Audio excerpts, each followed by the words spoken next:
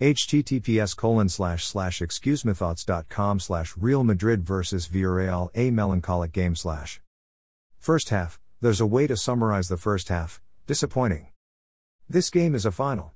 If Real Madrid wants to win La Liga Santander, they have to win this game.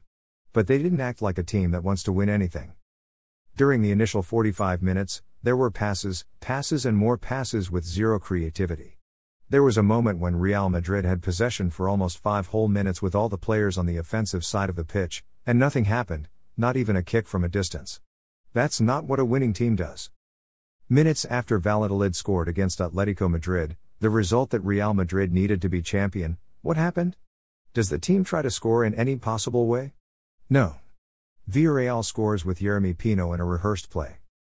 The Yellow Submarine had far more chances in the first half, all in the same manner, between the centre-backs. Zinedine Zidane needs to change many things at the break.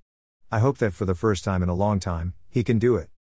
Second half, Zidane didn't change the team, not the attitude nor the players. As expected, he failed to correct the team once again. The lack of subs showed that he liked what he saw from the team in the first half, and I have no idea how that's possible.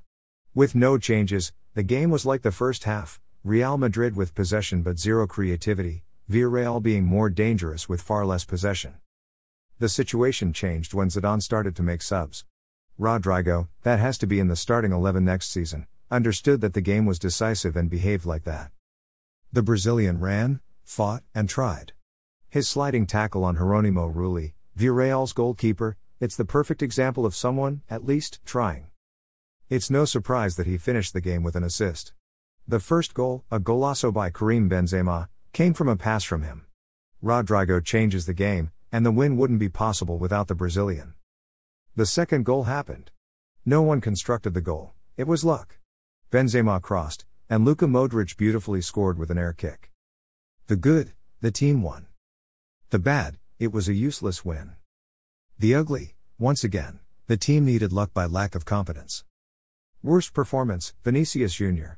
The Brazilian, once again, failed everything he tried. The Brazilian winger needs to think deeply about what kind of player he wants to be, a great one or one with only flashes of quality. Best performance, Rodrigo.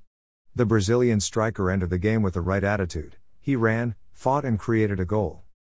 Worst coaching decision, there were many, but don't do anything between halves has to be the worst. The team needed the win and wasn't playing enough to deserve it, and the coach did nothing to correct the course. Best coaching decision, keep Miguel Gutierrez on the starting 11.